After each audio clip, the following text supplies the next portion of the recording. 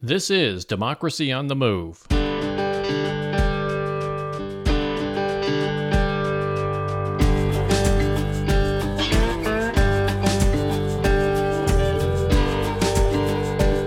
Democracy on the Move is a podcast tribute to the people and organizations who dare to reimagine our nation and drive it toward its true principles of democracy. This episode is being released on Sunday, April 24, 2022. I'm Dan Schaefer, your host for today's podcast, and thank you for joining us.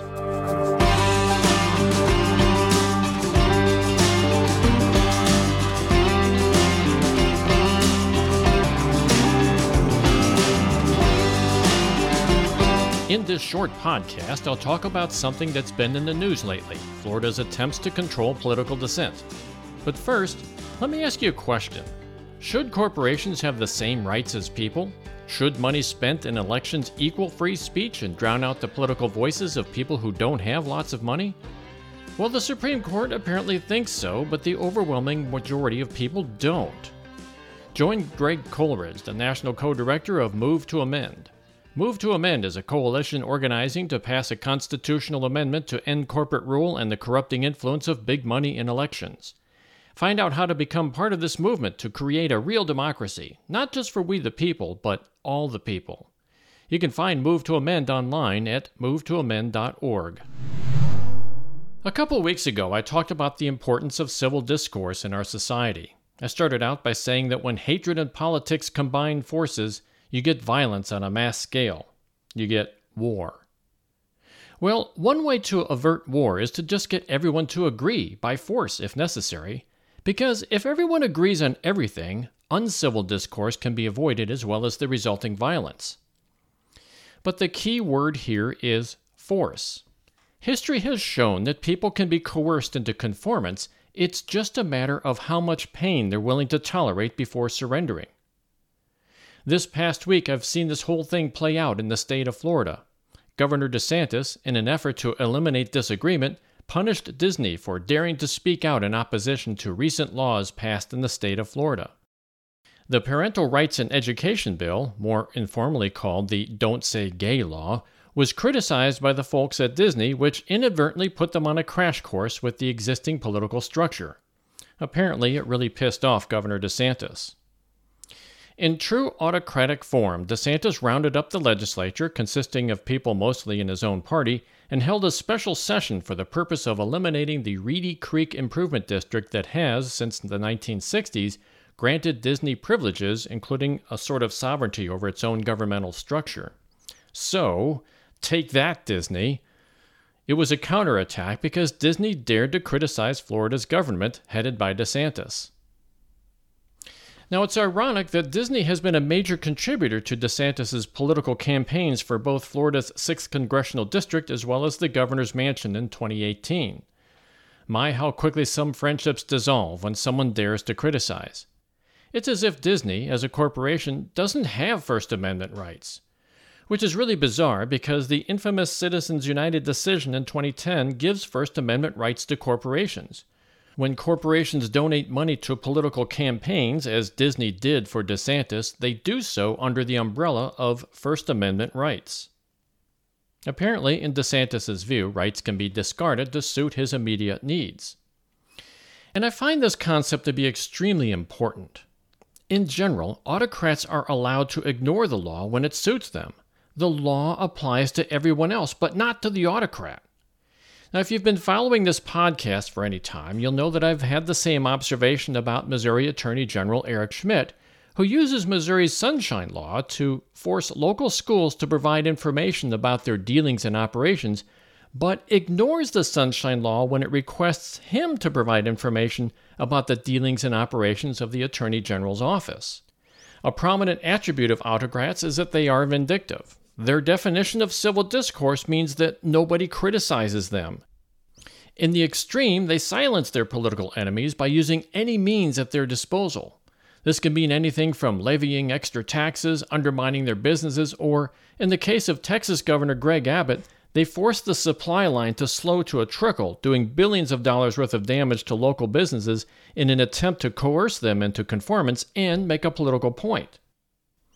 We saw this play out in 2014 when then New Jersey Governor Chris Christie and his staff closed down lanes on the George Washington Bridge, causing massive traffic jams and putting emergency vehicles at risk, all in an apparent act of retribution against Fort Lee's Mayor Mark Sokolik, a Democrat who had not supported Christie as a candidate in the 2013 New Jersey gubernatorial election.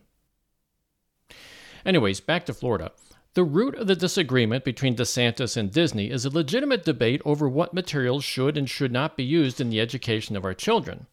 Now, I say it's a legitimate debate because, well, it's always been a legitimate debate. Throughout history, we've debated on how to best teach our children to be good, productive members of our society.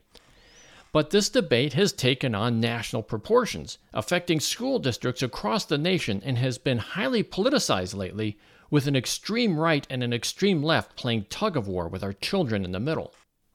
Now, allow me to drill down on this issue for a bit, and what I'll propose is that the debate is not only legitimate, but the democracy we already have in place is perfectly capable of solving it on its own, if only our political leaders would just back off and let it run its course.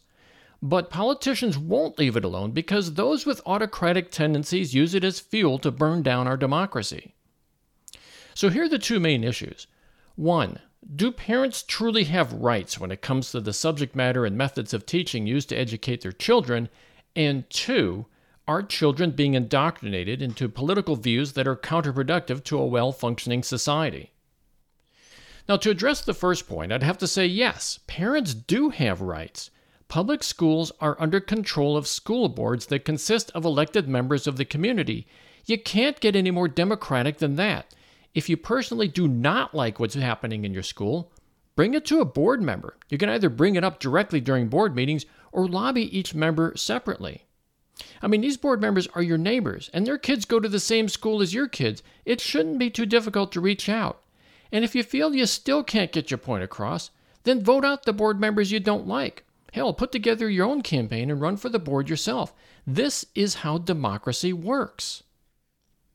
To the second point regarding indoctrination, I actually did a bit of research about this topic and have come to agree that there are some materials that I personally find objectionable. As an example, one of the math books that Florida objected to seemed to put too much emphasis on feelings.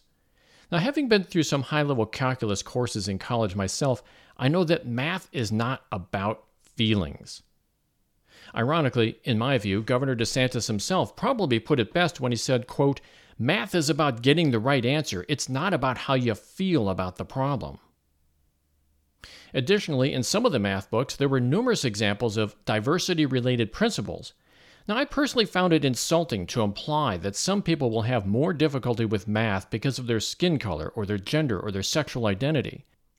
Listen, kids don't need to be hit over the head with this stuff.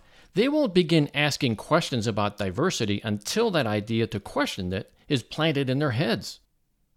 Now, don't get me wrong, I'm all in on a vision of the world where everyone, regardless of skin color, age, gender, sexual identity, etc., are treated with equality. But I also understand that we don't live in such a world, and I'm not blind to that fact. So we certainly do need to teach ethics and history and social studies in our schools. These are the subjects where concepts such as racial tensions, class warfare, historical inequity, and the importance of feelings can and should be discussed. Generally, I would wait until the kids are in junior high school to begin discussions about these topics. Now keep in mind that this is only my opinion, and other people obviously have their own opinions. So how do we resolve these differences? How can we decide what subjects are taught to our children and how they're taught? The answer, as I alluded to before, is your local school board. They take into consideration everyone's opinions and then render decisions that they believe are in the best interest of our students. And if they don't get it right, guess what? It's a democracy. Parents can lobby and even replace board members with others that will more closely align with their opinion. This is how it works in a democracy. This is how we roll. Nobody gets everything they want, but everybody always gets something. So this takes me back to Florida, where the state legislature is effectively shutting down this democratic process and replacing it with an autocratic-driven panel of politicians. These politicians fly the banner of parental control, but in reality they're doing just the opposite.